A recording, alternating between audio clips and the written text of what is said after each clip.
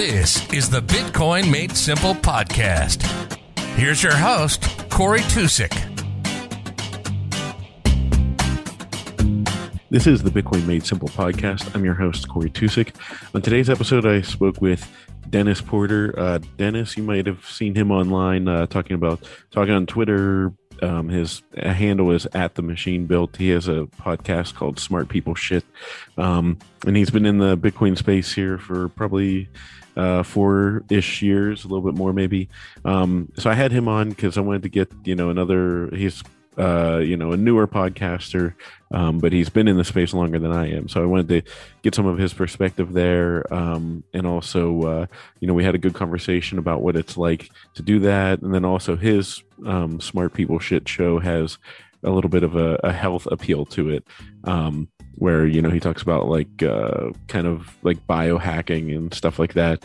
And it's helped him get through, epilepsy and stuff like that and deal with all that. So, I thought we had a good conversation. It was fun to, hear his perspective and thoughts on things that are going on in the Bitcoin world, and also kind of antagonizing Elon and stuff like that. So, but I hope you enjoy the show. If you want to reach out on Twitter, it's @BitcoinSimply. In the email, if you email me, it's bitcoinmadesimplepodcast@gmail.com. Thanks.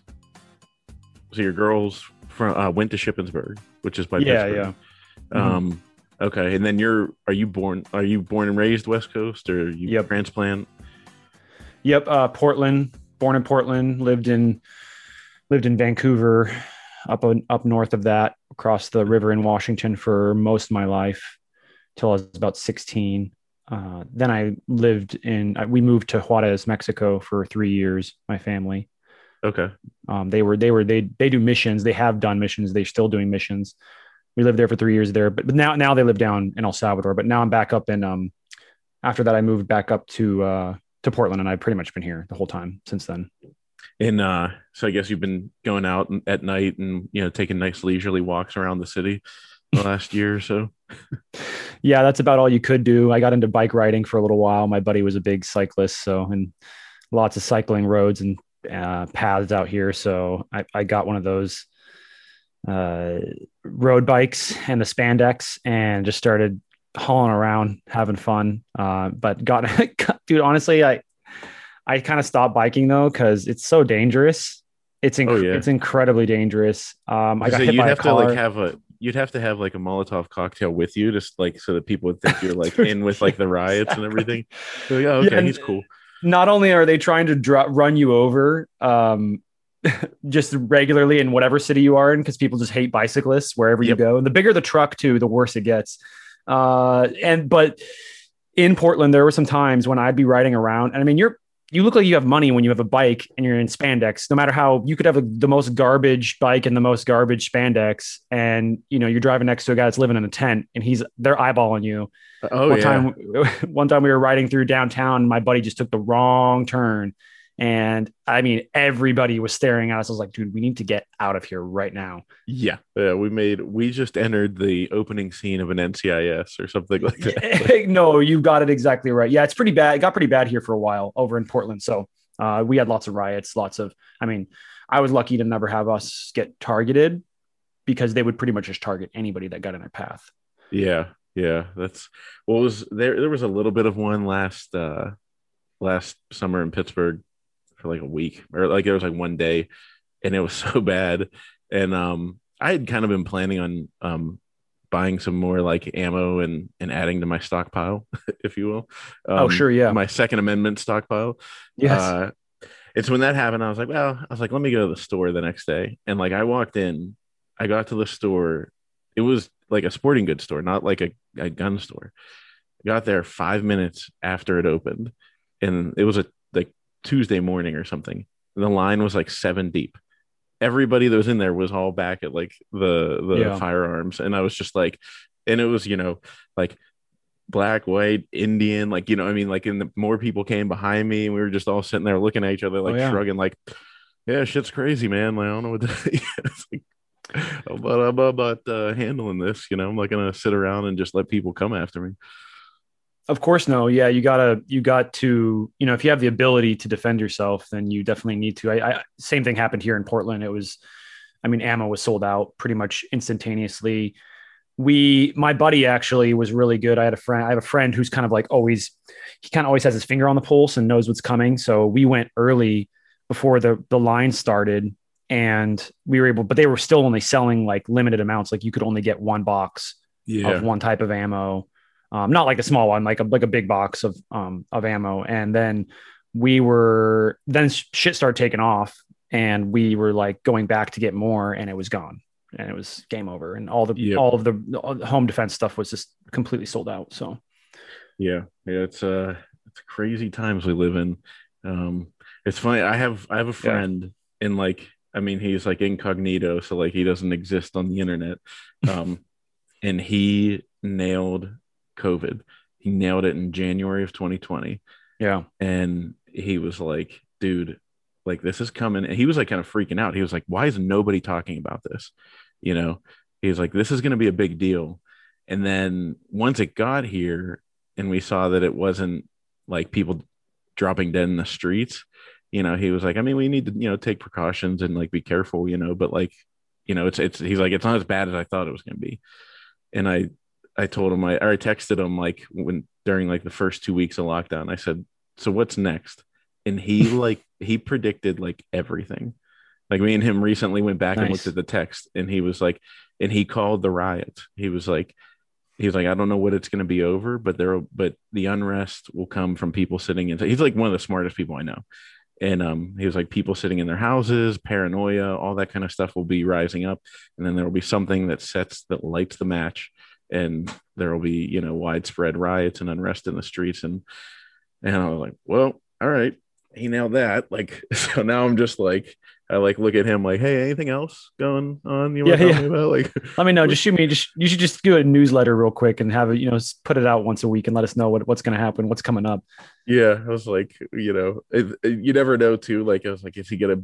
Because like that you saw with like, I'm sure you saw that person on 4chan that posted and said that they were like predicting the sell off a couple days ago. Did you see that? Oh yeah. I know exactly what you're talking about. And they like predicted it like perfectly to the exact number even. Yeah. Did you see? Is that what you're talking about? Yep. Yeah. And it's like, so you look at those and you're like, okay, were you really good at nailing it? Like, let me hear your next idea. Because it's like, if they're like, all right, well, President Zorp is going to, come out through the ground and, absorb us all through, plasma rays and stuff, will be like, all right, like, all right, you nailed one thing, but yeah. So, what do you think about what's going on right now, man? It's pretty crazy. Yeah, I love it. I'm a big fan of FUD. I think that it brings a lot of eyeballs into the marketplace. 2017, we got the China FUD. We got the energy FUD. 2017 was when I came around, and I was an offline person at first and have been for pretty much this whole time. But I jumped online to kind of watch the conversation and see what was happening because I was really concerned. I was like, I just got into this thing, and now it's like the whole thing's exploding. So I jumped online, jumped on Reddit, and I read the arguments that people were making. I read both sides with an open mind, just because I was so new to Bitcoin. I had just gotten into it, but I didn't really understand it at all. I just thought that it was cool for banking the unbanked. I was listening to Andreas and, NGU technology. I always loved that. But I read the arguments, and someone who I consider myself a critical thinker, I was able to look at them and go, I believe, it was big blocks versus small blocks. I'm like, I believe we need to have small blocks. I believe we need to maintain decentralization. I think that's the most important part, arguably one of the most important parts of Bitcoin. Otherwise, everything else falls, right? And I think the same thing is going to happen today, but you're going to see other people come into the Bitcoin community. So that's why I'm very excited, because that's what brought me in 2017. I think you're going to see Bitcoiners who are very great at fighting and making arguments and have some of the best arguments and some of the brightest people in the world, in my opinion, working to defend it. And I think that you're going to have people that are on the other side, like whatever it is. I'm not saying the other side technically even really, but people that don't think Bitcoin is good right now, maybe, or maybe they just bought into Bitcoin, but they have an affinity for some of this environmental, for some of what the environmentalists are pushing. And I don't mean that in a bad way. I just mean that that's very important to them, right? They're going to read the arguments back and forth, and they're going to be even more convinced, and they're going to become long-term hodlers because as you know, and as you've seen in the arguments that are being put forth about Bitcoin, it's actually going to drive, in my opinion, I don't know what yours is. I'm sure it's probably pretty similar, but Bitcoin is going to drive a revolution in green energy production and renewable energy production. My opinion, I think we already see that happening. I think you see a lot of miners moving towards renewable and green energy because, as everyone knows, those are the cheapest forms of energy on the planet, and miners don't care. They only want cheap energy. So I think you're going to see more and more things move that way. Also, with what's going on with the flared gas, we're actually eliminating carbon for, well, it would be methane, right? But which is even worse for the environment. It's 24 times worse for as a greenhouse gas emission. Greenhouse gas, it's much more potent. And we are eliminating that as a problem because with the flared gas, even when you burn it off, it's, you're sometimes only getting as much as 30%. And these oil and gas providers have to shut down. I mean, I think in my opinion that when all the arguments are laid on the table, as they already are being right now, and outsiders and people that are inside who have an affinity for that issue are going to look at the arguments and are going to go, holy shit, this is the greatest thing that's ever happened to the energy sector. No guilt or shaming people into using less or reducing their carbon footprint. It could ever have an impact that this sort of an incentive, in my opinion, I believe will have an impact. Yeah, I think that like part of it is like, it's almost like the FUD, instead of 2 steps forward, 1 step back, it's 1 step back, 2 steps forward. So it's like the FUD comes at you and like tries to scare everybody, and it does initially, but then enough people get educated, enough smart people are like, wait a minute, like this, they can shoot holes through all the arguments and be like, yeah, this is baseless. Like, and so then they take 2 steps forward because you now have a new group of people, like you said, that have now been solidified as hodlers. So yeah, I agree with that sentiment. And I think, I also love buying it cheaper. Yeah, I love that. Yeah, like FUD the market, drop that price down. I mean, that's the thing, right? Too, is like once you understand Bitcoin, you don't care that the price goes down anymore. Once you've been into the full cycle, especially for a full cycle like I have now, you really just don't care anymore. You're partly because you're so protected by so much, of a price barrier, right? That it's not that big of a deal to you, but also because you're just like super stoked to buy cheap sats. Yeah. Yeah, I have like a huge buy order sitting at 32.5. Just I'm praying. It's like I'm gonna buy it anyways. Drop. Yeah, it's like I was like, let's just see if people get scared enough, because I don't care if I buy it at like 45 or 50. I'll buy it at whatever price. But I figured, I was like, let's just throw that there, let it sit and see what happens. Like I hope, I'm just waiting one of these days I'll like go to sleep and wake up and see like a nice wick that just went down, picked up my buy order, and then turned right around. I've had a couple of those, and those are always great. So Dennis, how'd you get into Bitcoin? Like you said, you came in 2017, right? Yeah, it was just some random dude that wasn't my friend at the time started telling me how, with what was going on with the, what is it called? The website that you could buy, Silk Road, right? The Silk Road. Yeah, Silk Road. Yeah. So he was telling me about Silk Road and how people were using anonymous money. And I thought, wow, that's pretty incredible, because I'm not a tech guy, but I understand that you generally can't be anonymous on the internet. And although, obviously as I started to research it, I realized that was not a very accurate statement, but it's more, what I say, pseudonymous, and you can maintain your anonymity, but it's more difficult than most people originally perceived. So I started researching it in 2017, and immediately I was sold. Immediately I was like, holy shit, this is the greatest thing that's ever been invented. I didn't fully understand obviously even today, I think I'm learning more and more every day from some of the brightest people in this space. and trying to grow my understanding of this technology. But I've come to the conclusion that it's the greatest invention in human history. Mm-hmm. No, But that wasn't in 2017. That wasn't where I was at. I was just at the, this is great for banking the unbanked. This is NGU technology, and that's great. Let's go. Those are good enough for me to get started on my rabbit hole. So did you buy in at the peak, or how did you get in early enough? I got in early enough, and then also bought all the way up. So you did buy, yeah. So you had some. I bought every little dip and everywhere. It was all over the place, and was just taking any little dry powder that was coming in and just slamming it in. I just didn't care. Because I was so new too. I thought, I was like, this is it. We're going. Yeah. We're never coming back. Like nobody had come up with the term super cycle yet, but we were talking about hyper Bitcoinization was happening. And, you had John McAfee talking about eating his dick if it went to, or something like that. If it went to 1 million, I can't, if it didn't go to 1 million or something like that. Yeah. So then we get all the way to the top, and there's all this, there's all of this excitement, and the price starts dropping. And I was kind of with everyone else. I was like, oh, this is just another correction. And then the realization starts to set in, and you were like, okay.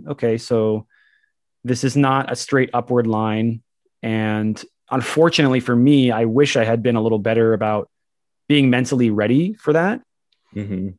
Because when the bear market came and it lasted so long, I didn't think it was going to last that long. I could have put myself in a position to become more productive and make some more money and buy some more cheap sats, which I really missed out on the bear market. And that's why I'm, secretly hoping and praying for another prolonged bear market before we actually get to the super cycle or hyper Bitcoinization, because I am trying to reboot some stuff so that I can bring in more revenue and buy more cheap sats, hopefully this time around. I mean, I still consider it cheap, but you know what I mean? I just don't want it to go to 1 million or, 200,000 or 1 million. All of a sudden it's like, wow, it's just the amount I'm buying at that point has such a small impact on my stack. Oh yeah. If I could get rates for like, if we could stick at 40K for the next like 2 years, I'm happy. Then I'll feel like I'll have been able to stack like close, not like an original, like an OG, but well, of course, maybe stack as well as somebody in like 2016 or something like that. I'm shaking out the couch cushions and as we speak, and like exactly just, looking at everything like, do I need that anymore? Like, no, let's get rid of it. It's just I'm crazy. The same, dude. I realized the other day I haven't bought new shoes for like 2-3 years, which I used to buy new shoes like every month. I'd buy a new pair of shoes, and I started to notice that my shoes weren't cool anymore. My buddy is like the shoe guy, right? And we'd always buy shoes, and then all of a sudden I'm realizing, I'm like, man, shoes have come a long way. Like I missed a few cycles of shoes here because they look way different now. That's the first time it ever happened to me. I noticed that I have old dad shoes basically now. I know. That's what, like, I'll just never buy the white New Balance. Like settle. Did you ever see that old? I think I have New Balances on right now, actually. Oh no, they're Asics. Okay, good. What are they called? Yeah. Oh, funny. That's funny. Asics. They're not. Yeah. They're not like pure white, are they? Like nah, they're not pure white. Not yet. Yeah, I feel like when you get to like the pure white with like jean shorts. Yep. Then you're just like, at that point you've given up.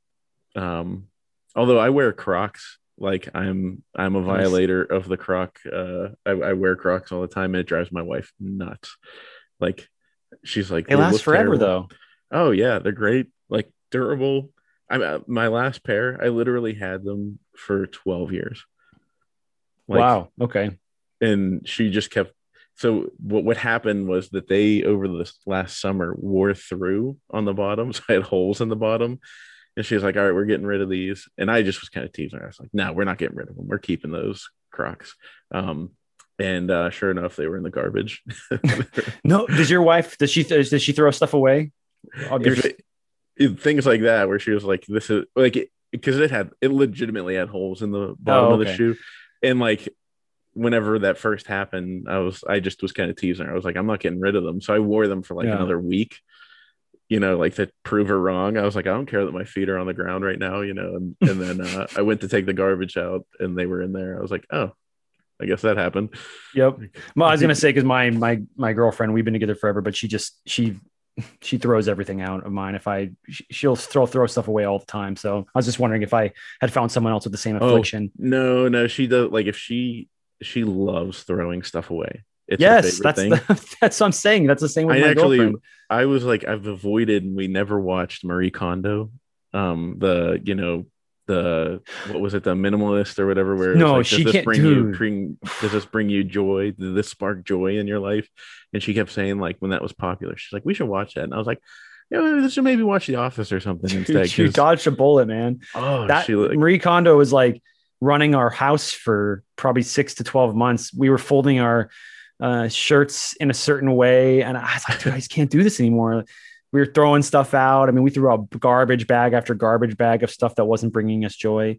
Yep. It got to a point where I was definitely starting to lose joy over the process of constantly throwing stuff away. I was brutal. I'm like terrified because right now we're at the very beginning of building a house, and so like we're not going to move right away. But that means we have a prolonged period of time where we know we're moving. So it's just going to be like once that shovel hits the dirt to break ground on the house, I feel like it's going to be like 6 to 8 months of just like purging everything in our house. Yep. And I'm just going to have to like tape me and the dog and the kids down to the floor so that like we don't get swept up in the, tornado that comes through. And that's hilarious. Yeah. We just moved. We just bought a house. That was a horrible experience. Oh my God. Did you buy it during this this phase of like everybody going crazy and spending? Everybody buying houses. Millennials just were like, wait, I want to buy. I think that what happened was for the first time ever, millennials realized that bad things can happen. 2008, we weren't really old enough to experience the weight of that. I think it was difficult in the sense that it was hard to get a job and to get paid well, but you didn't really have anyone that was depending on you. We didn't have kids yet. Most of us anyways. I'm on the older side of millennials, but there's some that are a little bit older than me that might've had kids at the time, but we didn't have any, there was nothing depending on us. We weren't that worried. We were just like, all right, well, cool. It's hard to get a job, whatever. Right. But now it's like, we have jobs, we have kids, we have families. Some of us have homes, we have careers, and we have a vision of where our life is supposed to go. And I think for a lot of us, that was traumatically for some broken because they realized that you can't just perfectly plan your future out or for some who weren't planning at all is even worse, right? Because they were like, just their whole life was, turned upside down. A lot of people were not saving. I'm a big fan of saving, have been a big fan of saving for a very long time now. And I think though that it really woke them up though. And they realized, okay, I need to not just have a vision, but I need to have the base layer fundamentals necessary in order to build and continue upwards, even if something bad were to happen. So a lot of millennials, I think, got really interested in the idea of becoming stable and having stability in their life. And that included buying a house. That's why I think there was this craze of buying homes because it's yours, you have it, you're in it. No one can take it away from you. Obviously, unless you screw your finances up, but I think that a lot of them really wanted to settle down almost like it was this big moment for us. So we decided to, we wanted to buy a house for a long time. We were going to move up the hill, but then after this little vacation that we had, we realized that we liked being closer to stuff. So we moved really close in town and I love it. I think it's great. We got really lucky. We got a house that is in a really desirable neighborhood and usually there's an absolute war over those homes, but this home for some reason had, I don't know what it was. You hit that right sweet spot. If you get a little bit above the, what I would say, the normal target for upper middle class, I feel like when I was looking at the market, if you get a little bit above that, there's not as many people buying. It's a huge difference. You're right.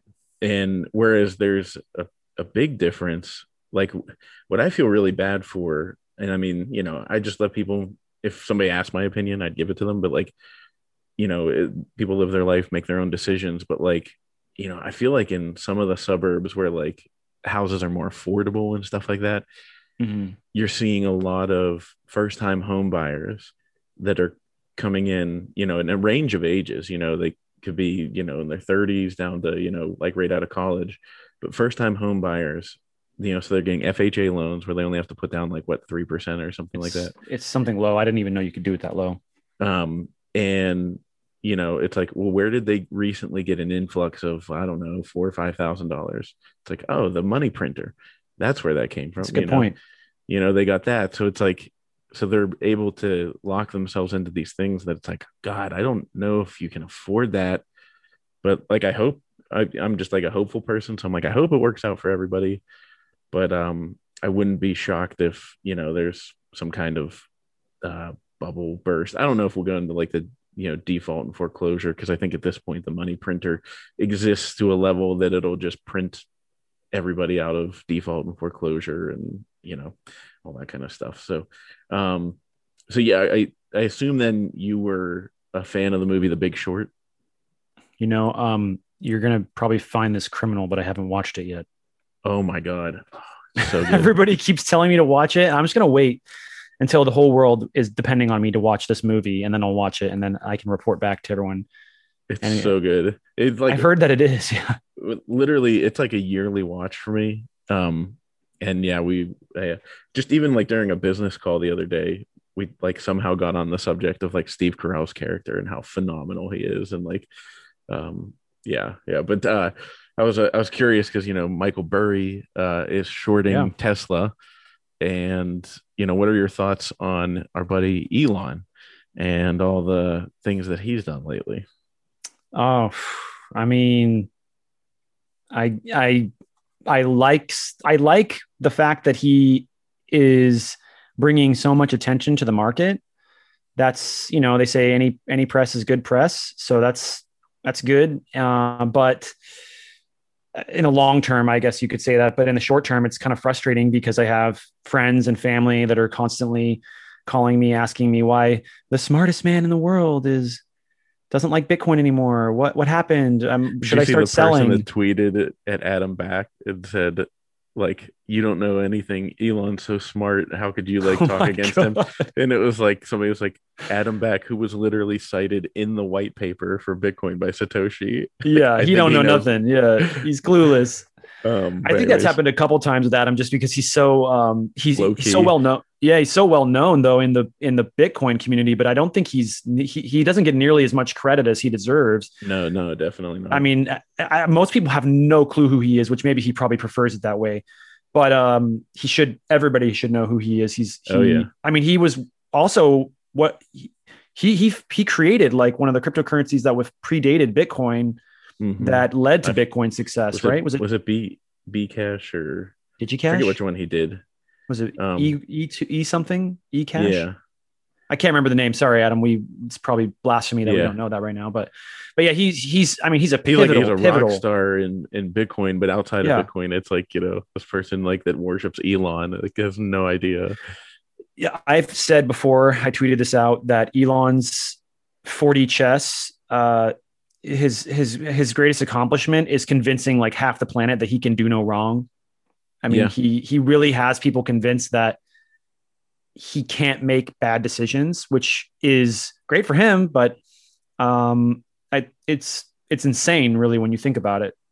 He doesn't understand Bitcoin, or he, like I said, he could be intentionally 4D chessing for, trying to bring eyeballs. Maybe he just understands it's the way. Maybe he's so smart, and we're all just, we all just need to bask in his glory. But I don't like it. I think that he's definitely putting words in the mouths of the people that are that are getting ready to attack Bitcoin next, which is the energy people, the energy FUD people, the eco-environmentalists that want to make sure that we don't use any energy whatsoever, and that you're somehow evil if you use Bitcoin. I think that that's a real fight. And I think that we're going to have to deal with the public blowback, which I don't, I mean, Bitcoin will survive and it'll carry on. I'm not worried about that, but it's not going to be fun to have to deal with people trying to shame me and guilt me for being a Bitcoiner especially after I've become so public about it. So I'm not a big fan of that aspect of it. I do think though he did trigger the conversation, which, you could say that's a good thing, but I would have rather it not been done in that manner. I just think the comments that he made are they're going to lead a lot of people astray, especially when it comes to the Dogecoin stuff. I tried to tell the Doge people, like the Doge people were trying to talk to me, and I was like, you guys, listen, you really can't do this stuff on the base layer. It doesn't matter that you have 10 times more, whatever, 100 times more. Like global payments don't work on the base layer, and you have no developers working on doing a layer 2 or any other solution to fix this problem. So a lot of people are, buying into Doge and thinking that it's going to be the future because Elon said so. So that's kind of unfortunate because it's physically not possible that it can be the future. And how embarrassing is it for him to talk about, like, come out and say, I'm working with Doge developers, and then like he has no idea that people can actually look up and see if any developers have been working on it. Like there is none. Yeah. And it's like, dude, you don't even know that it's possible for people to call you on your BS. Like, right. That's such a blind spot for somebody that, is coming into this space. Where I feel like, cause I'm, basically as far as investing class of 2020, and it's like, we're coming in on this like crash course, and there's just so much information that's out there. Yeah. And we have such an advantage to everybody else that came before because we can pick it up quicker.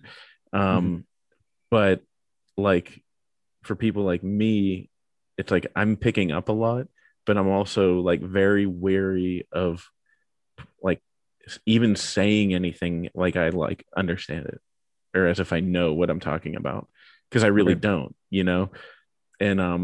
and I think it's like a virtue of, like understanding, like one of the smartest things you can do is be willing to know that, or like understand that you're not always the one that has the answer. You don't know everything, so I see a lot of smart people getting into Bitcoin that are doing that, like sitting there not saying anything, learning, absorbing. And then you have smart people who maybe it's the hubris that gets in the way, and they just have to, show off how smart they are. And it's like, dude, you really should probably spend like a year or two just kind of laying low, reading about this, and then you'll see, because he's going to be so embarrassed if at a later date when he looks back on all the stuff he's spewing out, in my opinion. Yeah, I think that you'll see him back. He'll walk it back in a way where it'll look like he's planning this from the beginning. So I think for the most part, I don't think he'll lose any more followers. He'll be like, oh, see, I was 40 chessing this whole time. The other point that you made though, which I think was really important, if you're coming on the space and you think you're a smart person, or maybe you just perceive that you are generally smarter than the masses, good. That's great. Well, you should take your smart and use it to study Bitcoin and research it and understand it on a deep level before you start speaking about it. Cause you're going to say something that's going to make you look like a total dumbass. I still say stuff that makes me look like a total dumbass. And I've been more or less researching Bitcoin every day for the last 4 years, which is also why I'm glad I never decided to become super public about Bitcoin or to go online and start talking about it until now, because now I kind of have an understanding of how the whole thing works, how the system works, how the eco space works, how the community works and functions. And the best thing you can do is to just stay humble and stack sats and continue to learn about Bitcoin. I try to do that every day. And then I spend a lot of time now I've been doing Twitter recently. I was researching Twitter for some time as well too. I've always found Twitter very fascinating, and I've been able to use it very effectively to talk about Bitcoin. And I like that platform. And I just think that I would have said a lot of, but it's like etched in stone, right? I think I would have said a lot of stupid stuff that could have, make me look, not just make me look bad, but, spread false information. I'm not a big fan of spreading false information around Bitcoin. I really hate the idea of causing someone to lose money. And that's one of the biggest problems I have with what Elon did, was that he's going to lead people down a path that will cause them to get wrecked. Yeah. Yeah, absolutely. Yeah. And that's like you in your hesitation to go like public about it is exactly how I felt.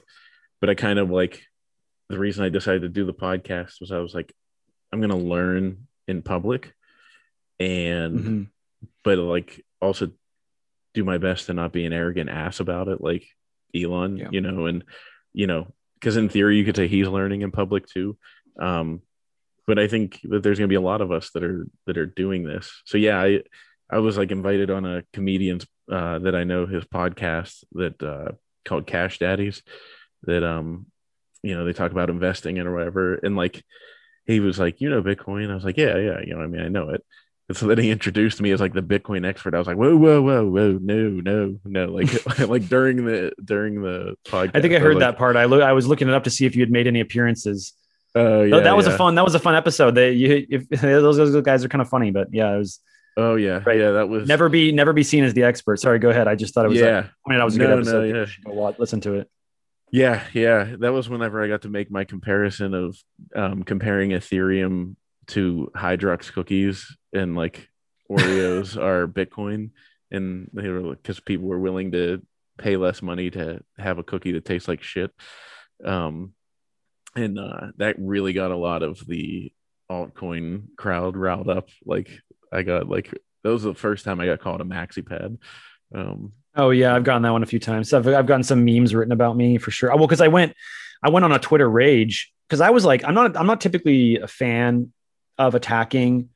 People probably think that's a bullshit lie, but I'm not a big fan of it. But I will do it, and I'll get toxic when necessary. And I felt like what Elon was doing was a direct attack on Bitcoin. And I was telling people, I was like, you can't own a Tesla and be a Bitcoiner at this point. So people were messaging me, and we did this whole tweet thing where people were canceling their Cybertruck orders. And I think it's just crazy. Like really too, when you think about it, like there's like a literal meme about owning a Tesla as a Bitcoiner because Lambos got too expensive. That was like what happened. We were all like, okay, we need to pick a new car now because the Lambo dream is not really happening for everybody anymore.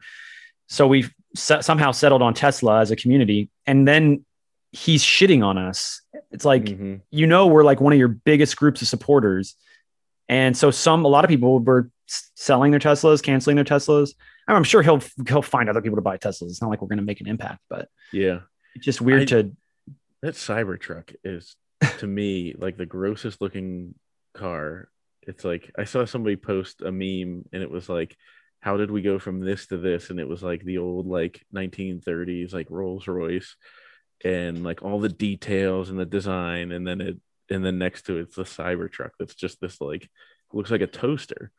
Like it's like a toaster on wheels. It's ugly. And I'm like I can't remember if I've told this story before or not, but like my experience buying a Tesla was I was like, oh yeah, I mean, hey, it's good for the environment, so probably should do that or whatever. So I go down that road, we're looking for an SUV, all that kind of stuff, and then I was like, there were like tax credits you could get and all this kind of stuff, and I was talking to like the Tesla dealer, like he was explaining the tax credits, and it just became too much of a headache. And I was like, I don't even care if it's like free money from the government. I really don't. I just want the car that I want. And I ended up buying a Land Rover instead. I love Land Rover. Did you get did you get a Range Rover, or which one did you get? Yeah. I freaking love Range Rovers.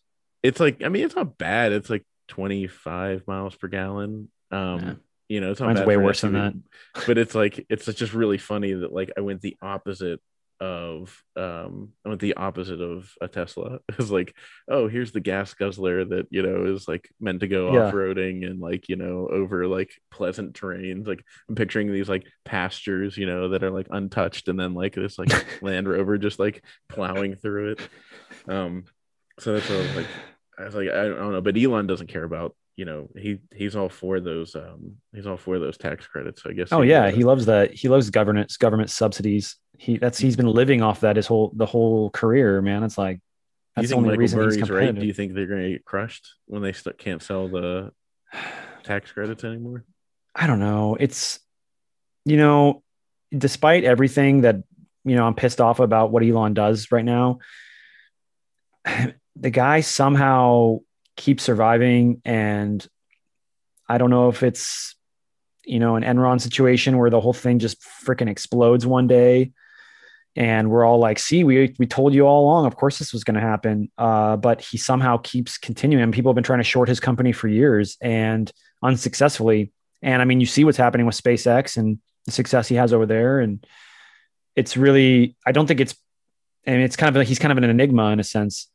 So I don't try to make predictions, but I wouldn't be surprised if things came to an end. And maybe that's why some people have this debate. Maybe that's why he started flooding Bitcoin and started saying, oh, yay, let's get a carbon tax. Yeah. Like saying all these things so that he could put his thumb on the scale and try to hopefully continue to get credits from the government or whatever entity to be able to continue doing what he's doing. Mm-hmm. I mean, it's just crazy, like to even see those cars as being technically better for the environment. I mean, the amount of cobalt and lithium that they dig out of the ground. I mean, you guys got to go look at the photos of the mines and the devastation to the planet that is caused by this process. It's, and the electricity that they're using, what is it like in America? At best, like 20% of the mix comes from renewables in any given place. So the electricity that they're burning is still coming from fossil fuels. It's still coming from hydrocarbons. Like it's all a market. It's all marketing. That's the craziest part about it. It's just that he's an extremely intelligent person who also is really good at marketing. So I don't know. Is it all going to come crashing down, or is he going to be our permanent overlord? Like, it's really hard to tell. We live in this like clown world where your company doesn't even need to make money to be, have your stock price go up. Same thing happened with Amazon. They weren't making any money and now they're making all sorts of money. So I try not to be, I'm not a trader. I try not to predict markets too much. I just try to buy assets that I know are going to go up in value in the long term and maintain their value and hold them for the long term, because it's the only way to really survive. And I just pretty much do that predominantly with Bitcoin. But I don't know. What's your opinion on it? What do you think about Michael Burry? He could be accurate. He could be right. I hate to bet against the guy that predicted the housing crash and predicted it. Like, I think he even started hinting at it in like 2002. Wow. Like on message boards and stuff like that. And then I think he actually took his position in like 2005, maybe. The dude's smart, but the thing that makes me hesitate is he hasn't embraced Bitcoin yet. I'm like, how can somebody be that smart and not understand the value proposition here? But I think he's one of those people that gets stuck in the, like, it's an imaginary thing. It's not real, Mm-hmm. What are your thoughts on like, I do think ultimately, to answer your question, I do think he will be right. I think, because now the electrical vehicles for like Ford and everybody else are coming out. So they don't need to buy the credits anymore. And Tesla's not going to be profitable. So the way out of that is they're either going to run out of cash, or Elon's going to have to, he's either going to have to start selling a bunch of cars, which isn't probably going to happen, or he's going to have to, convince a lot more people to give him money, and maybe get some more cash. I don't know. Yeah. The only thing that I have, the arguments that I've heard that seem logical in any way of how he survives, is that he's so far ahead. Like, this is the debate that they make. They're like, Bitcoin or Tesla is so far ahead of everybody else that they are going to sell their batteries and they're going to sell the software that they use to other companies. I think there was another guy on one of my rooms one time that came in. He was really smart. I can't remember his name, but he seemed like he had a huge following. I was like, man, this guy must be close to what's going on. And he was talking about how Tesla's also going to take all the data that they're getting from all those cars driving on the road all the time, and they're going to turn it into some form of like new Google Maps, and that they'll have so much more data on the road than Google Maps ever has had. Because they do that where Google Maps, where you can kind of see and you can look around, but you have these cars driving by like over and over and over again. They'll have like live updated versions so they're talking about launching an app, like a Tesla map app, that will just crush every other app out there. So I don't know. It's all like pipe dream stuff right now. It's all like in the future, this and this, but that's kind of like what Bitcoiners do too. We're always like, well, one day Bitcoin will be a medium of exchange, right? And we can see that future. And I don't know, maybe we just don't see the future with Tesla because we're not close enough to it. So, but then there's really smart people like Michael Burry who are close to it and looking at it and also don't see the future. So hard to say. Put $500 million down on shorting it. So it's crazy. It's I wish it's like 40% of his, I think his hedge fund. It's like 40% of their money. Yeah. He's it's nuts. He goes all in. When he goes for it, he goes for it. So yeah. So the how did you get into like, podcasting, everything? I know you mentioned you didn't. Oh, sure. So how long have you been doing the Smart People Shit podcast? Yeah. I mean, I launched, when did I launch my first episode? Probably got it up here. I mean, it's been like a month, maybe. I got to see this. Let me see over here on my stuff that I got. It's been a little over a month. I've had really, looks like my first episode, my first April 18th or something like that. Looks like, yeah. So it's been about a month. It's just over a month. I've had a really good response. Lots of growth and just really excited about it. I like to talk. So I spent a lot of time talking, but people get bored of your friends and your family members. So I always figured I would get into podcasting or some maybe like a TV show, radio show. I never really put my thumb on it, but I was like, well, podcasting's easy. You can start it up for basically nothing and get lots of great practice. But I started talking to my buddy.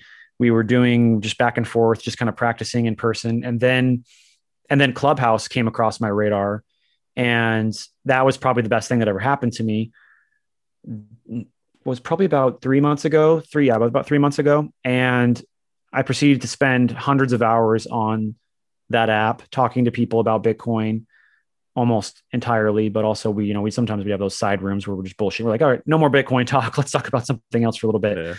But it really honed my skill. It enabled me to be able to speak much more fluid. I don't even think I'm that great of a speaker, but it really had a big impact on my ability to carry conversation, carry dialogue. I used to have horrible stage fright. So even the fact that I was able to get up in front of 300, 400, 500, I'd have rooms with 1,500 people in them sometimes, and be able to speak and not just like totally freeze up was really big for me. So I had a really big impact on my ability to speak and not get overwhelmed, and just be able to learn about Bitcoin because I'd hear other people talk about it, and see what they're saying, adapt the way that I speak about it, and also increase my understanding of Bitcoin. So I did that for a long time, did that for like 3 months, just like woke up every day, got on Clubhouse.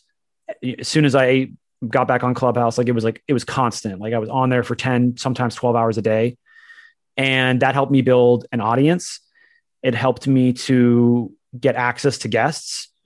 And I think that when you're podcasting, those are the two most important things, but it's really hard to get both at the same time, right? Because you could have, let's say, you're just connected and you have the guests, access to the guests. Well, that's great. But if nobody knows who you are, and Kobe made a joke about me the other day too, Crypto Kobe, I poked the bear, and he was like, is it really a podcast, or is it just a tape recording if no one listens to it? I thought it was a pretty funny joke. Yeah. But he's right. You need to have the guests and you need to have the audience. And how do you get both together? Right. So the Clubhouse was a big part of getting the audience and the guests, because I gained familiarity with a lot of people in the space. I was able to get Peter McCormick on as my first guest. Went great. Loved it. Snag that. I don't even know, dude. He reaching out to him, and it was so random. I don't even think he won't even DM me now. Like, I'm just like, he must've just like had been having a good day and feeling like he wanted to be nice to someone on Clubhouse. But it was great. It was a great interview. I like the guy. I love the content he puts out. I think that he does an amazing job with his show, and I try to model some of the stuff that he does. I also love that he's down in El Salvador, which is where my parents are at right now. That's where they've lived for the last 10 years, oddly enough, is 45 minutes from Bitcoin Beach. They've known Mike Peterson for 7 years. And that's how I got Mike Peterson on my show. He came on Clubhouse one day. He had been spending a lot of time on there. So he roughly knew who I was. Maybe like I was on his radar, at least when he was in the room. Maybe not. Maybe that's maybe it's hubris, but I DM'd him and I said, hey, because people would ask me to, they said, you should interview Peter. You should interview Peter McCormick. And I was like, okay. So I DM'd him. I said, hey, people want me to interview you. And he was like, right now. And I said, well, not right now. Like, let's do like a one-on-one. And then he was down for it. And we did it. Me and Peter had some things in common on the show. He had a partying phase where he liked to do drugs, and we had the same drug of choice, and both had medical problems that arose from overusing that stimulant. And his was was it STV? It's not a heart attack. He was saying it was some other, but it's a cardiovascular event. And that's what stopped him from using. And for me, it was epilepsy. I have a severe form of epilepsy that I've done a lot of work to overcome, which is why you'll also notice on my show, I do health, fitness, kind of biohacky type stuff. Mm-hmm. And that was my very first one. It was great, but it was kind of like, when you first do anything, you don't do a very good job of it, or you don't do as good as you could have done. Yeah. And so I kind of just went through the questions, and there was some back and forth, but he's just a good guest. He's a good talker, mm-hmm. and people enjoy listening to him. There was a ton of people that came in the Clubhouse, and then I recorded it and then put it up on my first episode. Then I did a philosophy one with a couple of philosophy professors, Bradley and Craig. That was a good one. Really enjoyed some deep thinking stuff there. Then we've had on Corey Clipston and from Swan Bitcoin, founder mm-hmm. of Swan Bitcoin. He was gracious enough to come on. I really appreciated that. He talked about So if you like Plan B, I mean, Corey ripped that model apart. I don't know if you guys, you and your mm-hmm. audience knows this, but I know Corey is a fan of Plan B. He's not. I like the model, but I mean, I'm also of the belief that it can get blown up, kind of like Michael Saylor said. You know what I mean? Like, there's external factors that we don't know about, but exactly. But anyway, so Corey on your show, so he ripped it apart. I mean, it's not even that; it's more just that the model itself is totally invalid. Like he was explaining it to me and how it's highly autocorrelated. I mean, these are all terms that I'm like learning new myself. I'm not a model builder. I don't even know what the term is for someone who builds models, but the math is wrong. It's all over the place. He said it's just total garbage, total trash. I mean, you can go to the 52-minute mark in that episode, skip everything else. It's just an interview up to that point and listen to what he has to say about Plan B, and you'll come to the same conclusion that I did, that it's a bad model and that it's dangerous as Bitcoiners to support narratives that are false narratives. That's how we got the block size wars, was a false narrative that Bitcoin is for payments. And that's where I think it's important that we're careful and that we make sure that we're not supporting things that are, just because they're on our team, quote unquote, that we're not going out of our way to support that person and what they're professing. I mean, he makes the debate and the argument that Raoul Paul and his ability to affinity scam Bitcoiners happened because of Plan B and supporting Plan B and Plan B coming on a show. And he made this whole thing out of it. But anyways, go listen to it if you're interested in stuff like that. Later on then I did Daniela Cambone. She was the moderator for the Frank Giustra, Michael Saylor debate. Mm-hmm. She's incredible. Absolute powerhouse. Mother to twin babies and still just killing it over at Stansberry Research. Mm-hmm. And they do a lot of the precious metal markets, but she's becoming a massive Bitcoiner, and she made the statement that she's going to add more Bitcoin to her portfolio on the show. So I was happy about that. That's cool. And so you built your following then. I mean, because you have like 5,000 followers now on Twitter, something like that. Yeah, just a little over that. And I did that in about 3 months. But I told you I've been from Clubhouse. Well, no, but also so the base layer of my following comes from Clubhouse, but there's not actually a ton of carryover there. There's enough to where I was getting enough likes and retweets to get the tweet off the ground, mm-hmm. and which is important. But I've been studying Twitter from watching crypto Twitter, Bitcoin Twitter, but also from watching political stuff, because I was highly, engaged as far as watching what was going on from 2016, mm-hmm. from, Trump's whole movement upwards and how he used Twitter to to grow his following president. and basically become president. So I'm not like amazing. Like I honestly, I put out a lot of tweets and a lot of them just epically fail. And I wonder if I should just quit and give up on Twitter because I don't know what the hell I'm doing. But for some reason, every once in a while, one of them pops off. I've had tweets that go really pretty viral, and I don't know. I really honestly don't know why. Some of them are terrible tweets. Probably things I should have never said in the first place. Yeah. I'm like, if people that follow me on Twitter, like you're one of the few, they probably think that I have like a terrible Twitter game. I just actually don't care. Like if I was doing this for business, I guess I would have to like hire somebody, because first of all, I don't understand what works and what doesn't. And then I also don't care. I get like dangerously apathetic about stuff where it's just like, and like my wife was like, well, why are you doing the podcast? I was like, honestly, so I can learn. Like I'm doing it so I can learn. It's a great networking tool. Yeah, might as well record it, throw it up onto a place where other people can listen to it. I'm kind of blown away that people actually listen to it. You know what I mean? Like it's just, I'm like, it's awesome. I put like an episode up with Guy Swan going, He's like great. we were just talking about Taproot and kind of explaining what that was. And that one like blew up. Like people were just all over it. And I'm like, I can't believe, like there's time, like the thing that blows me away is the number of people that listen to the podcast before I even tweet about it. And I'm like, what? Like there's somebody that's like like they just organically, they're finding this like every time. It just blows my mind.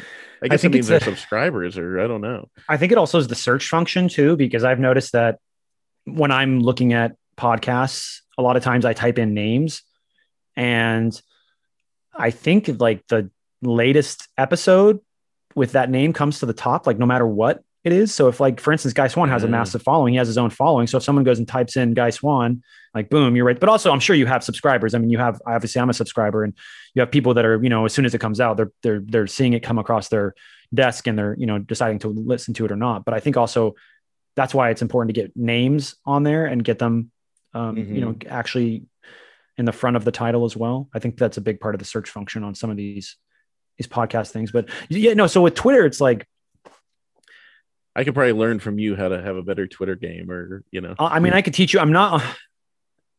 I should be nicer on Twitter. There's a ton of people who already hate me.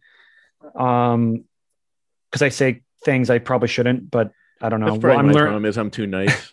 I'm like, yeah, probably. I mean, I just let people off the hook. Like there's this guy, I'll look up he tweeted this morning, and I was just like, what was that conversation? Oh God, I just liked the most random thing by accident. This guy who like I don't know how I came across, but he was talking about, like, his tweet was, none of the Bitcoin defenders will point out things that Bitcoin does that an app like Venmo cannot do better and cheaper. It's just so funny. It's like, that is such a stupid argument. Like, you're trying to say that like Venmo, like I was like, okay, he just doesn't get it. And and so I basically said that back to him, and he was like, it's a terrible store of value, blah blah blah. And then like I was like, I could just crush this guy. And I guess in theory, I'm doing it right now on the podcast. Crush but like, him. because he said he will point out the things that Bitcoin does that an app like Venmo cannot do better and cheaper. And he spelled cheaper, CHEEPER. And careful, he might be. That's him trying to troll you. People will spell things wrong on purpose just to get people's attention. I swear to God. I actually do that sometimes. What did you say to him though? Did you message back? Yeah, I was like, it's because Bitcoin is not meant to be a payment system; it's a store of value. Bitcoin payment systems are in the second layer, i.e., Lightning Network. Why is this so hard to understand? And he said, it's a terrible store of value. It provides no income, no interest, no utility value, and is virtual uninsurable against theft. Why is this so hard to understand? And I was just like, and then he brought up like the tulip. Gosh. Bubble. And I said, the tulip, which has a finite supply and is teleportable. And it was just like, I could have just really teed off on him.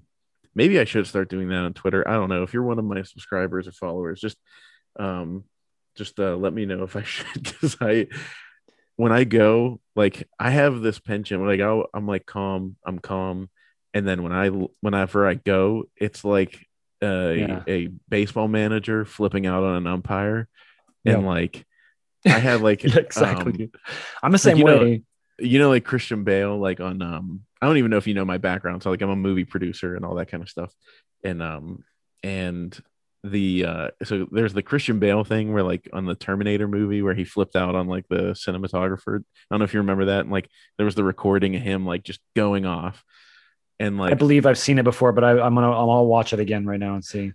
but Go ahead. I had my like multiple Christian Bale moments on set, and even they were like whenever I was like the lowest man on the totem pole, and I just didn't care. Like, I like the one guy, I literally like threw my hat on the ground like a baseball like manager, and like got in his face like nose to nose, and but anyway, so funny story. So my wife knows this about me, like, because I'm I think generally a nice person, like, get along with everybody. But if you deserve it, if you deserve to get like torn to shreds and you push me far enough, then it'll happen. So much so that on my brother-in-law, the day of my brother-in-law's wedding, so my wife's brother, um, and so we're getting a new sister-in-law, and I look at her as like a little sister, like another little sister, and I'm very protective. And the day of the wedding, the hotel that was supposed to have a shuttle to the venue, they like called and said, we don't have one. Like, we never booked it, which was like obviously somebody made a mistake. They didn't want to admit it. So I'm sitting over with like all the guys getting ready, and my wife comes over and she says, I need you. I'm like, what? And she's like, so the shuttle's not gonna booked for some reason, and like we don't want Morgan to just like have a breakdown and like start crying and get upset, because people can't get here. And I would just looked at her. I was like, I nodded, like I knew what she meant. I was like, you need me to call them and tear them a new one? And she was like, yep. And so like I just like cracked my knuckles. It's like, all right, here we go. And I was ready Yeah. to like get into it. And yeah, and then I got over there, and Morgan was there on the phone, and she was like, oh, thank you so much. Okay, thanks. Bye-bye. And I was like, what? Nice. And she was like, oh, I got it handled. And I was like, man, that person got off so easy. She was like, were you about to rip them apart? I was like, yep. But she was sitting there like, okay, thank you so much. Like, she's so polite and kind. And I was just like, yeah, but I don't know. Maybe, what do you think? Should I be meaner? You definitely Only got to when be people willing to deserve stand it? up for yourself. And there's a couple things to Twitter. I mean, you can be meaner. You can. I don't like to be too Yeah, I can't be mean. mean, but like if somebody is gonna be if somebody's gonna be an asshole, then they deserve it. I mean, it just depends. Like, I just like to mess around. I just like to have fun on Twitter, and I like to see what'll work and what won't work. And to me, it's more like a game sometimes. And I treat it like that, but I'm also trying to for the most part, put out good information. Mm-hmm. One of the best things that you can do on Twitter is to, especially in the Bitcoin community, is to build good narratives. So if you're really good at making excuses, then that's a really great way to get a Twitter following. For instance, like when you're talking about what Elon was doing, I came up with the narrative that maybe he was fudding Bitcoin because he realized that Bitcoin mining was competing directly with his battery division, because people won't want to pay for and store their energy on his batteries when they can sell it to the Bitcoin now. Yeah, immediately turn it into money. And that took off, right? So people like that, right? Because it's almost like, I mean, it's kind of like making you like, you're like making people realize something extra. Like, so my mom always said when I was young, I'm very good at coming up with excuses. So I try to utilize that power to give Bitcoin excuses, but it's easy to do, right? Because it's like, I'm not just making stuff up. Like it clicks in people's minds and it makes sense. Mm-hmm. So I do a lot of that. I try not to be too mean too often or say bad things too often, but I do it a little bit just to, sometimes it's just because I feel like just want to blow off steam a little bit. And Mm-hmm. I don't try to, my biggest thing is I just go out of my way to not do anything that will get someone wrecked. It's like the only thing I really care about. Like, I'm not going to give someone advice that's going to make them And typically I don't directly attack people. Like like if someone's engaging with me on Twitter, like I'm not going to be like, have fun staying poor and, you're an idiot or whatever. Like I'll try to I'll either talk to them and tell them that they're wrong and why, exactly the way you did. You're like, why is this so hard to understand kind of a situation? Or I won't engage with them at all. Like I'm not going to fight with random people on the internet. I don't waste too much time in my mentions. Yeah. Unless a tweet blows up, then maybe I do sometimes. Yeah, it's funny. But I'm just like, I don't know. I probably won't be ever good at it. So if this podcast, people keep listening to it, and for some reason I need to have a Twitter game, then I'll probably just have to hire somebody because I have don't do that. Don't hire someone. Have the personal touch. Yeah, but I'm so like I said, I care so little. Like where that's good. What always goes through my mind is the in Forgetting Sarah Marshall. If you ever seen that movie, and Russell Brand, he's like the pop star or whatever. And yes. And Jonah Hill gives him this CD, and he's like, "Hey," Jonah Hill's like, "Hey, did you when you listen to my CD, did you get it? Did you get it?" And Russell Brand, this is my inner monologue for so many things in life, where he's just like, "Oh yeah, that's right. I went to listen to it, and then I just carried on living the rest of my life." and then Jonah Hill just leaves and runs away. So I mean, yeah, I guess that's a good thick skin thing to have. But yeah, I'm just because I'm doing the opposite of you. We're moving I wanted acreage. I wanted as Daniel Prince told me, he was like, you're trying to have the Citadel life, aren't you? It's just kind of I want to be. I got kind of spooked by the supply chain, so I want to be self-sufficient. Power grid could go down, I'll be fine. I'll use an Elon product. I'll use Starlink if that's floating around, and I can. It's a good product. If I can get an internet connection, well water, and raising animals and all that. I mean, yeah, I'm going so far the opposite direction. It's bizarre because you would have never pegged me as a country person. I wanted to have an entire asphalt yard whenever I was a kid. I'm not kidding. I told my parents that. So I want my entire yard when I'm a grown up to be a street, so I can play hockey on it, play basketball, all that kind of stuff, and also I didn't have to cut the grass. And now I'm gonna have a pasture. I'm I don't know. It's just what the pandemic and everything has done to me, where I'm just I just want to be left alone and carry on living my life. Yeah, I think that's happened to a lot of people too. And then especially, I don't know. I think there's this potential for Bitcoin to kind of reverse the flow when it comes to the trend of people wanting to live in the city and be in dense population urban areas. I see a lot of people that want to move out and get away from that. And I think that remote work and things like Starlink make it easier than ever to remove yourself from the dense urban areas where all the crime and violence and riots are happening. So I see a world where that's really, possible. A lot of Bitcoiners really want to move. They tend to be like that. I don't know if it attracts that type of person or if it makes people more, because for instance, yourself, you're saying it seemed to have an impact on you, maybe not just Bitcoin, but pandemic, everything that's Bitcoin, going on. And yeah, everything. I think we were always leaning towards getting further away from the city, but in my mind, I was we'll just be kind of some suburban neighborhood or whatever. And and yeah, it's the complete opposite, where we're it's used to be a cornfield. That's what it was. It's you're gonna start growing corn. You're gonna be a farmer now. I actually we do want to eventually have some corn stalks, and That's chickens, awesome. goats, and we'll start with chickens. Goats is the next level. You have to be a little prepared for that. I don't know. I've heard the chickens can be difficult because everything wants to come and eat them. Yeah, you have to have them protected, definitely, because they are just sitting prey. They're just sitting ducks, basically. Yeah, sitting chickens. But yeah, my one friend was saying that his parents did that, and anytime he goes and visits them, they send him home with 14 eggs, because the chickens so are just many. you might get one every other day, but then like they get to a point where like they're popping out like one a day. And if you have like, 5 chickens laying one egg a day, it's like, Wow. you're gonna have 35 eggs a week. Like I don't think you can consume that many, I didn't know they produce them that fast. I think they get to a That's point where they do fast. once a day. Yeah, they Wow. just Or even every other day is fast. I mean, I didn't know it was that often. yeah, No wonder yeah, people want them. They just pop out from like food constantly. I know.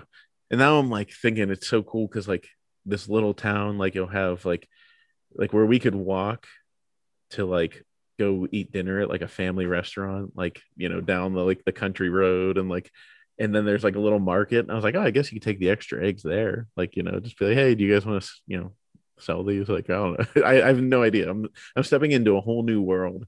It's exciting, That dude. is completely different. So but yeah, so how did so you were a subscriber of my show, and how did that happen? Like, was it when we got connected you started listening, or how did? Yeah. Well, first when I first came across your show was I actually noticed it, and then when we started engaging on Twitter, that's when I really started listening to it much more. And then you had invited me on the show, so that's why I was like, and that's when I started subscribing and actually listening to it. So, Any advice? What do you think? I mean, I'm an open book, so tell me. Go ahead. I You think it's think good? I like the style that you do, where it's much more relaxed, and I enjoy doing. I enjoy those kind of interviews. I think I need to do mine more that way. And you seem like you come up with great questions. Like I don't. It seems like it runs fluidly, and I'd have to take like a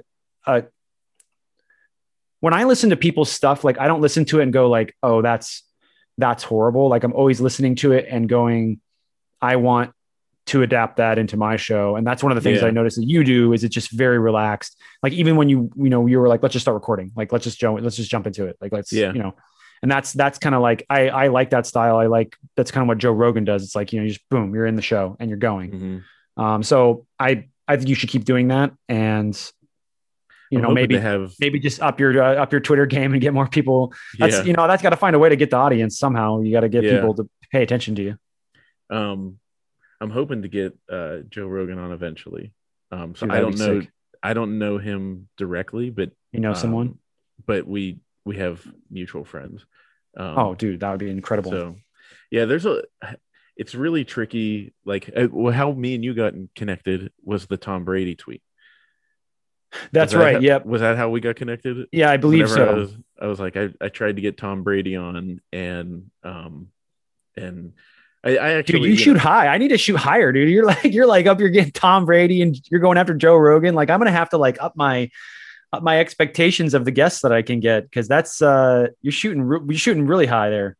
Well, and the tricky part is like, so for example, with like a lot of different comedians, like in me being in the entertainment business, so my listeners have heard this a million times, but like I launched a streaming platform, and like our apps will be released this summer, and we just brought investors on board. I might have to bleep this out, and you can't share this part because it's not made news yet, and we're saving it for PR. So we just like finalized our first investment in the That's platform, awesome.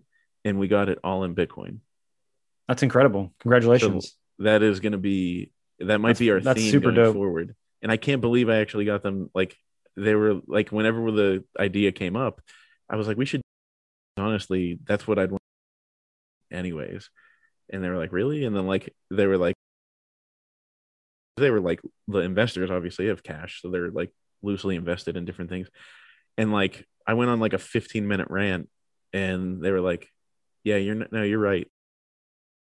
And I was like, really? So I was like, cool, I couldn't dude. believe that. And then they were like, and I told them too. I was like, let's not do it for like the PR. Like if we're doing it, and Oh yeah, of course. if we have to, pay. Obviously, there's certain things, but like I'm trying to get, like I just had Sean Culkin on, and I'm gonna try and get. I've been poking Strike for like and Jack Mallers for months, being like, "Yo, I need your services because otherwise I don't know how to do it." Um, like I don't, I just I need to figure those things out. But yeah, like once we release, we'll probably just do some kind of PR release of like, yeah, we I would think people are gonna like that. Um, but anyways, like we we're setting up like original productions and stuff, and so it's like I want to read. There's a lot of people where I want to reach out to, but like we're doing other stuff together. You know what I mean? So it's like, oh, do I like ask them to come on the podcast and then also like, hey, be in this movie, or you know what I mean? Like, so I think maybe what I'll do is hopefully as productions start ramping up again and things open up here, maybe I'm hoping I can like snag like different celebrities when they're on like a movie that we're doing or something, and Could be good access.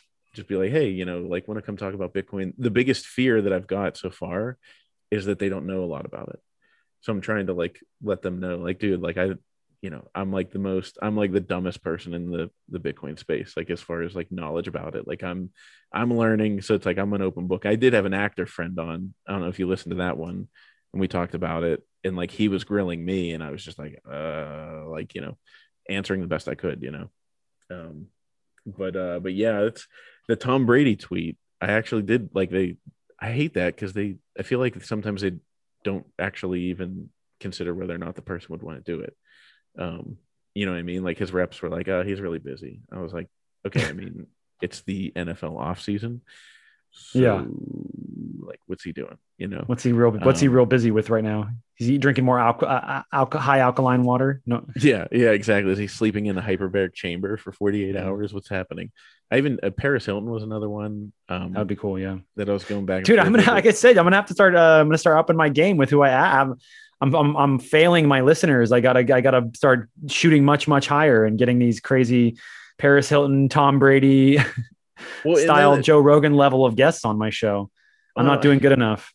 No, because the trick is too. Then I'm like also really concerned with like, is that what Bitcoiners want to listen to? Like because they really want to hear like Bitcoin conversation. You know what I mean?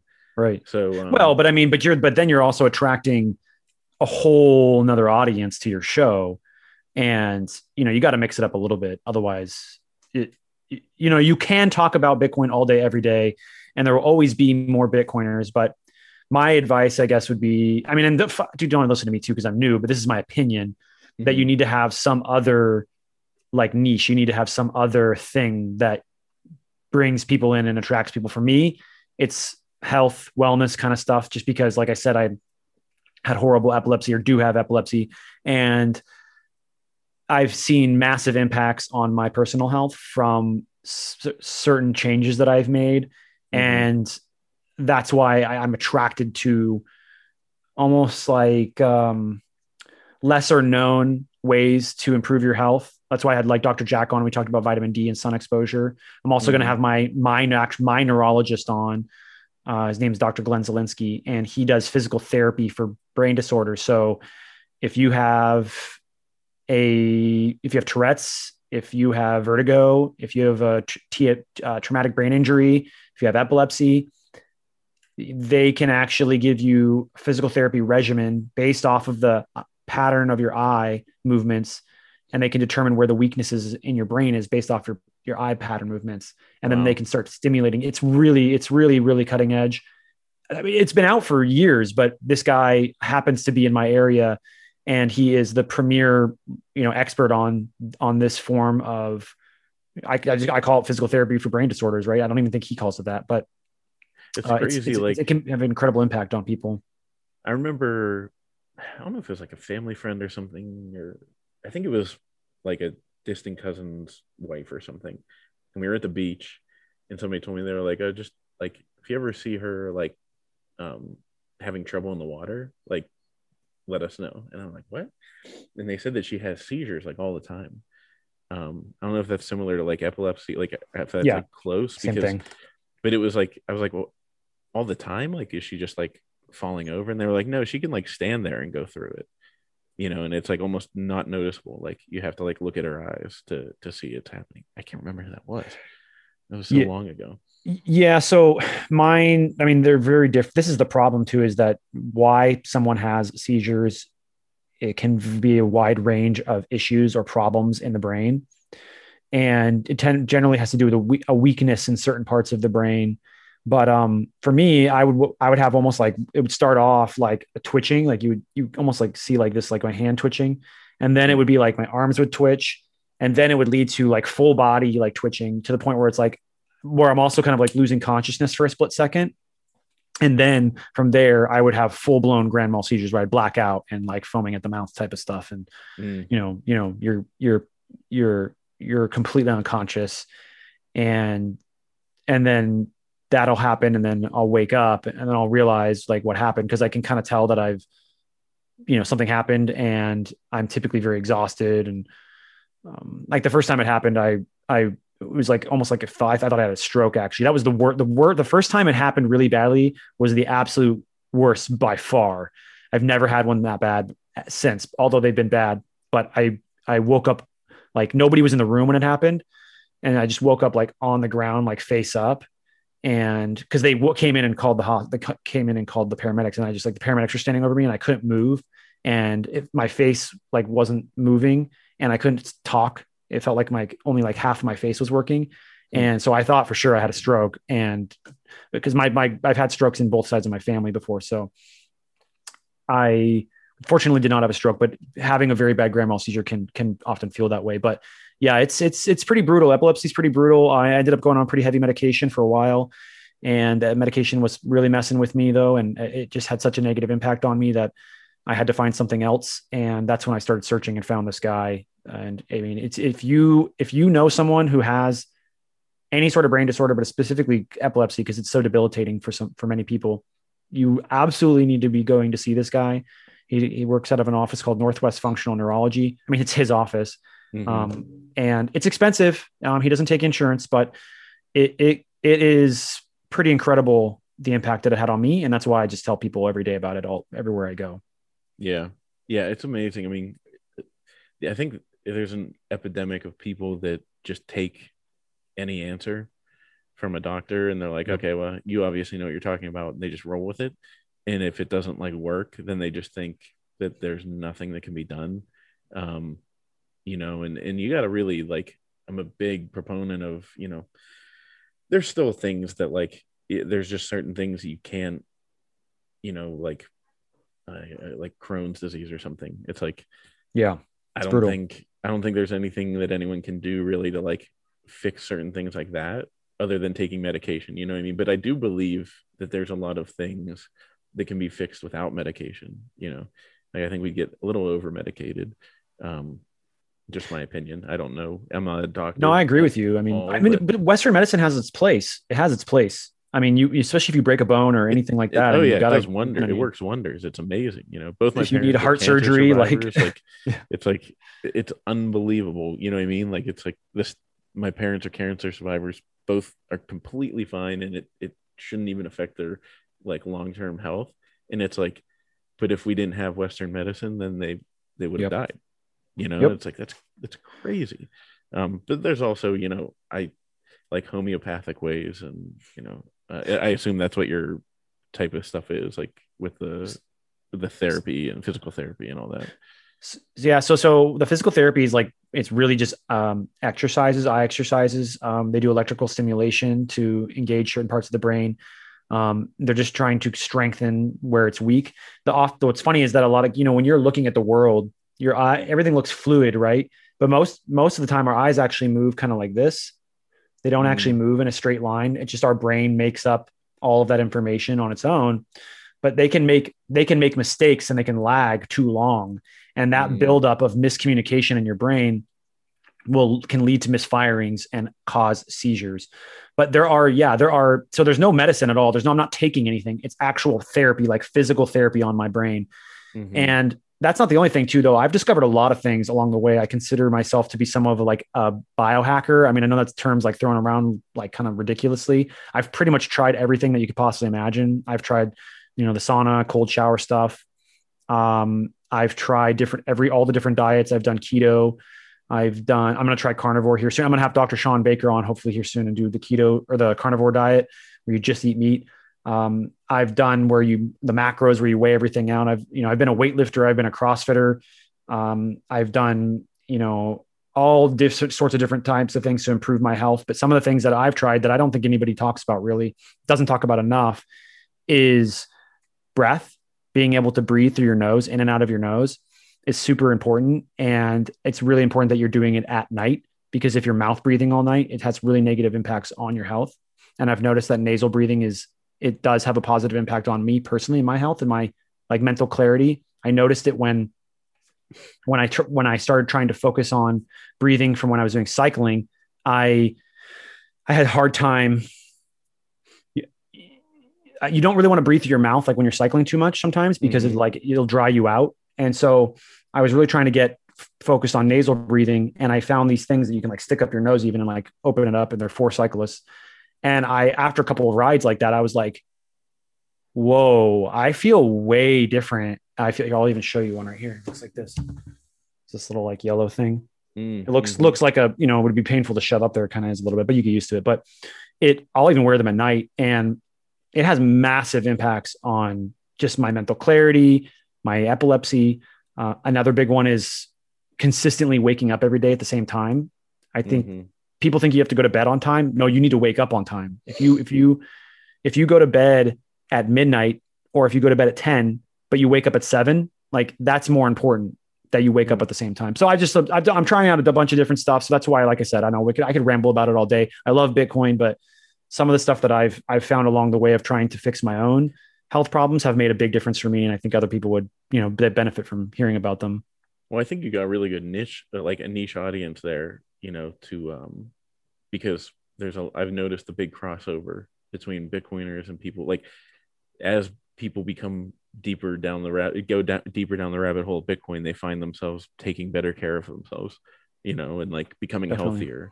And, it's and me, going, I'm all for organic. I used to tease my wife when she'd get grass-fed beef, and I would say, is it grass-fed grass? Was the grass fed by other grass that was then fed to the cow, That's good, dude. And now I'm the opposite direction. I'm yeah, no, I don't want that processed junk. Are you kidding me? So yeah, it's just mind blowing. Well, thanks for coming on, Dennis. Definitely. And let people know, where can they find you?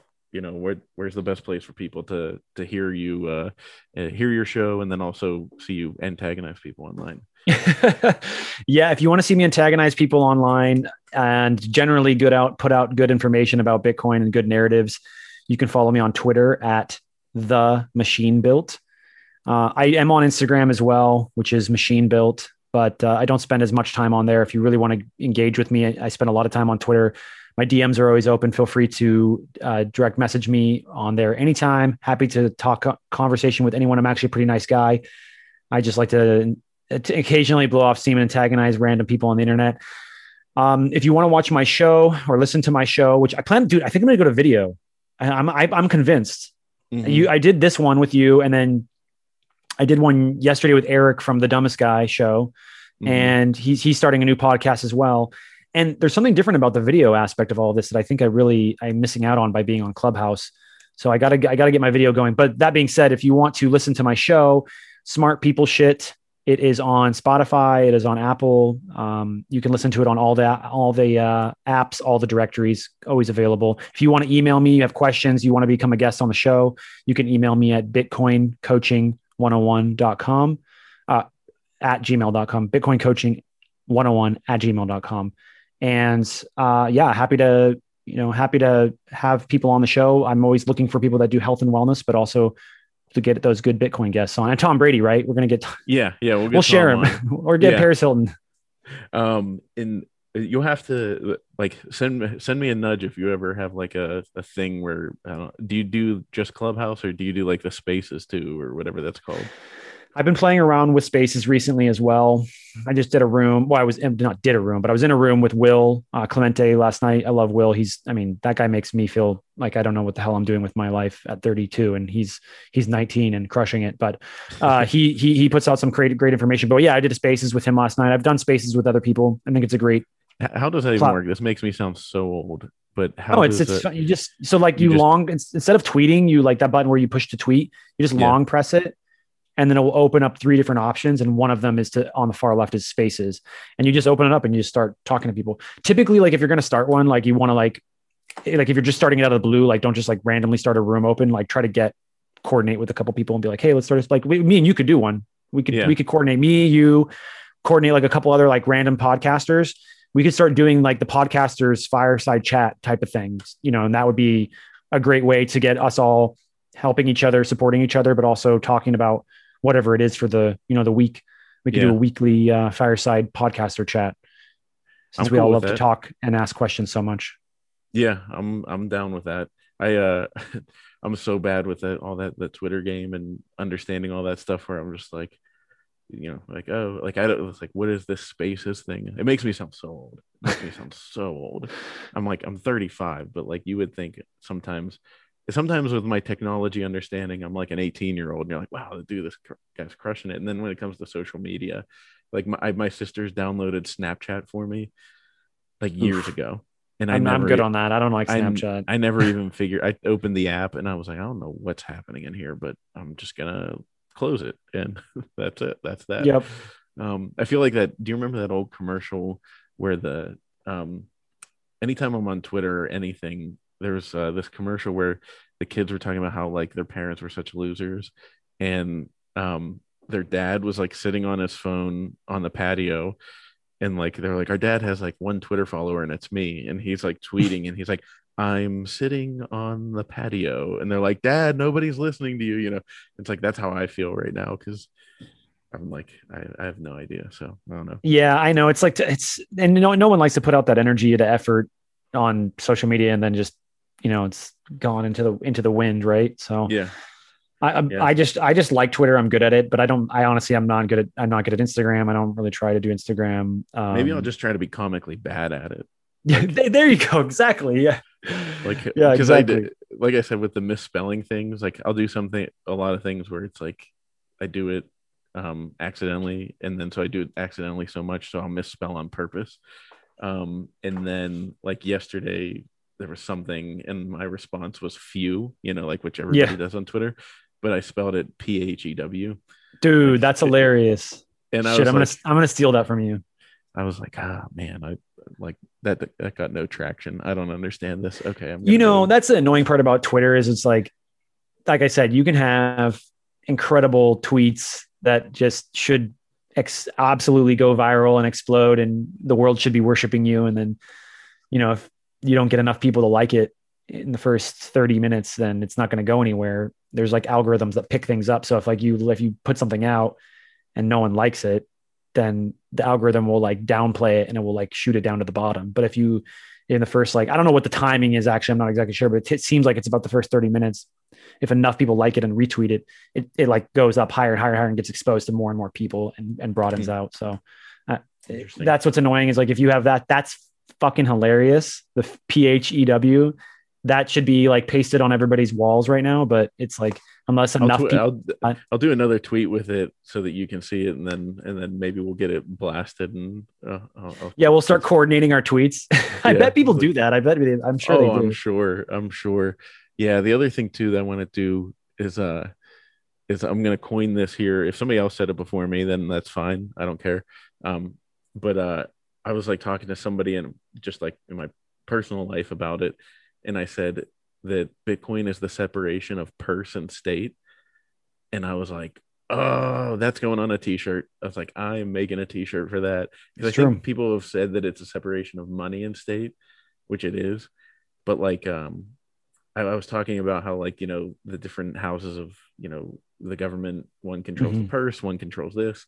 And I was like, so Bitcoin's really the separation of purse and state, and it kind of like fits with the separation of church and state, I don't know. No, it's true. It's accurate. And I think it's just as important, or if not more important, than when we separated the church from the state. You got to take away power from the state, otherwise the state continues to grow in its power and abuse of that tool. And I think that it's gotten to a point now where we can't continue to allow. I mean, we're closing out here, but like I said, Bitcoin is the greatest invention in human history, because for the first time ever, we can defend ourselves from those that want to abuse the money printers. And when inflation and the abuse of money and the debasement of money has been in and around some of the worst events in human history. I mean, just read the Bitcoin Standard and you can see, you get the Rhinestone, people got fucked.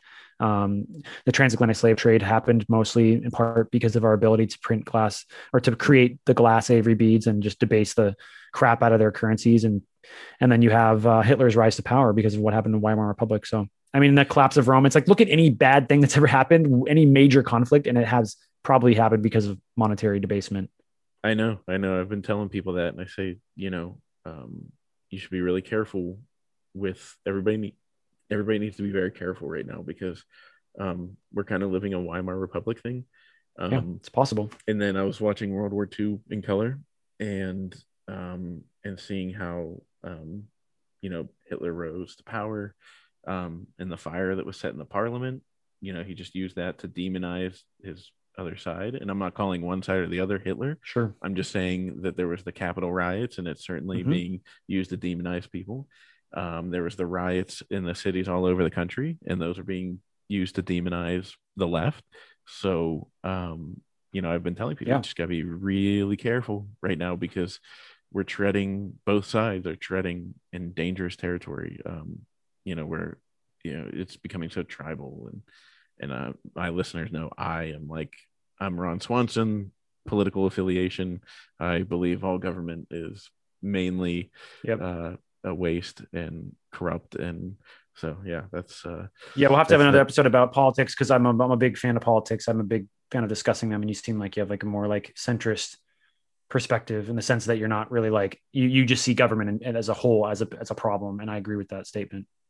I actually interviewed Alex Gladstein yesterday, and oh wow, and for the podcast. Yeah.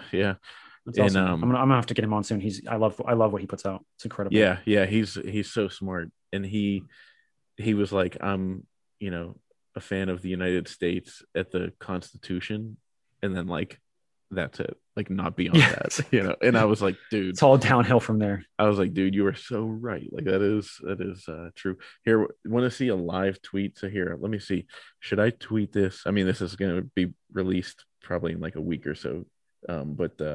But I'll tweet. Should I tweet and say Bitcoin is the separation of purse and state, and then underneath it put few with PH?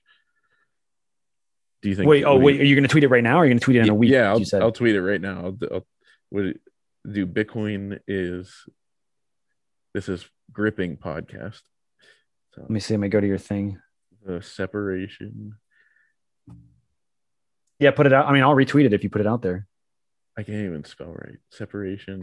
That's right. You're supposed to spell it wrong, remember? Purse. That's your thing. Right. And state. And then I will put few.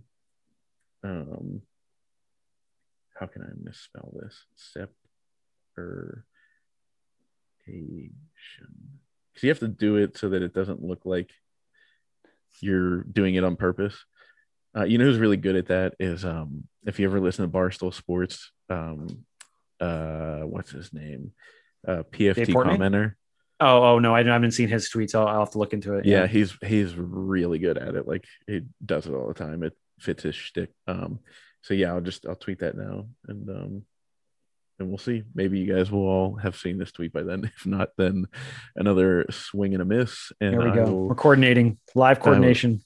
Yeah, this is how the meat's made. But all right, man. Well, thanks for coming on. And if you ever want to have me come in, I'll just send me a DM or something. I'll hop into something if I have the chance. If I'm not, in the middle of pitching a T-ball game or There you something. go, Corey. Yeah. Yeah. And Yeah, thanks for having me on. I've had a great time talking with you. I appreciate the laid back style of the interview and just the show in general. You keep going. Oh, dude, no, I appreciate it. And yeah, if you want to have me on, I'll admit I only got to listen to like 1.5 years. That's why I didn't get to ask you too much more beyond that. Because this past week's been crazy. T-ball season out of control. We have a ton of games and and all that kind of stuff. So I have them downloaded and ready to go. So I think you'd be the first one to come on an official Bitcoin podcast too. So I got to get you on because I seen you on those other guys's, right? You were on that one and then you were on someone else's, but it wasn't an official Bitcoin focused podcast. What other one was I on? I can't even remember at this point. The weirdest thing was whenever so with T-ball, this one guy, one of the other coaches is a guy I went to high school with. Like both our kids are obviously the same age, and so we're both coaching T-ball, and we were sitting there the one day talking, and he was like, "Hey, do you remember so and so from high school?" I was like, "Yeah, what?" He's like, he called me the other day. He's like, "Were you on some like podcast called Cash Daddies?" I was like, "Yeah." And he's like, he called me. He's like, "You remember Corey too?" He's like, "He was on like this comedian." I was like, "That's bizarre." Like, because I like the producer life. I like to sit in that comfy chair behind the monitor and have nobody know who I am. So this is actually, if people see like and think I'm like outgoing, it's the complete opposite. I'm like super shy and terrified of that. If I get to know people, then I'll be outgoing. But like, yeah, I'm not comfortable with being out there. So, but I'll come on your show because I like you. So, yeah, appreciate it. Yeah. I've been great to be on the show. I think it was a Bitcoin Audible though was the other one you were on. So that's technically you were on, right? Yeah. That's right. Yeah, but it was Guy. But Guy was on yours, and it looks like he put the recording of YouTube on his show. Mine. He asked if he could put it up. He was like, "Do you mind if I do that?" And I was like, "No, get some exposure." And so I joked and said like, "I'm finally syndicated." Yeah, but yeah, man, and I look forward to it. Thanks for coming on. I appreciate it. Thanks, Corey. Talk to you soon.